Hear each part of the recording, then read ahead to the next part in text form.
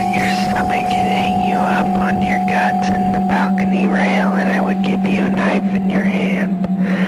I would take your toes off with the meat machine, and then I would cut your face in pieces and then make a puzzle on each toe.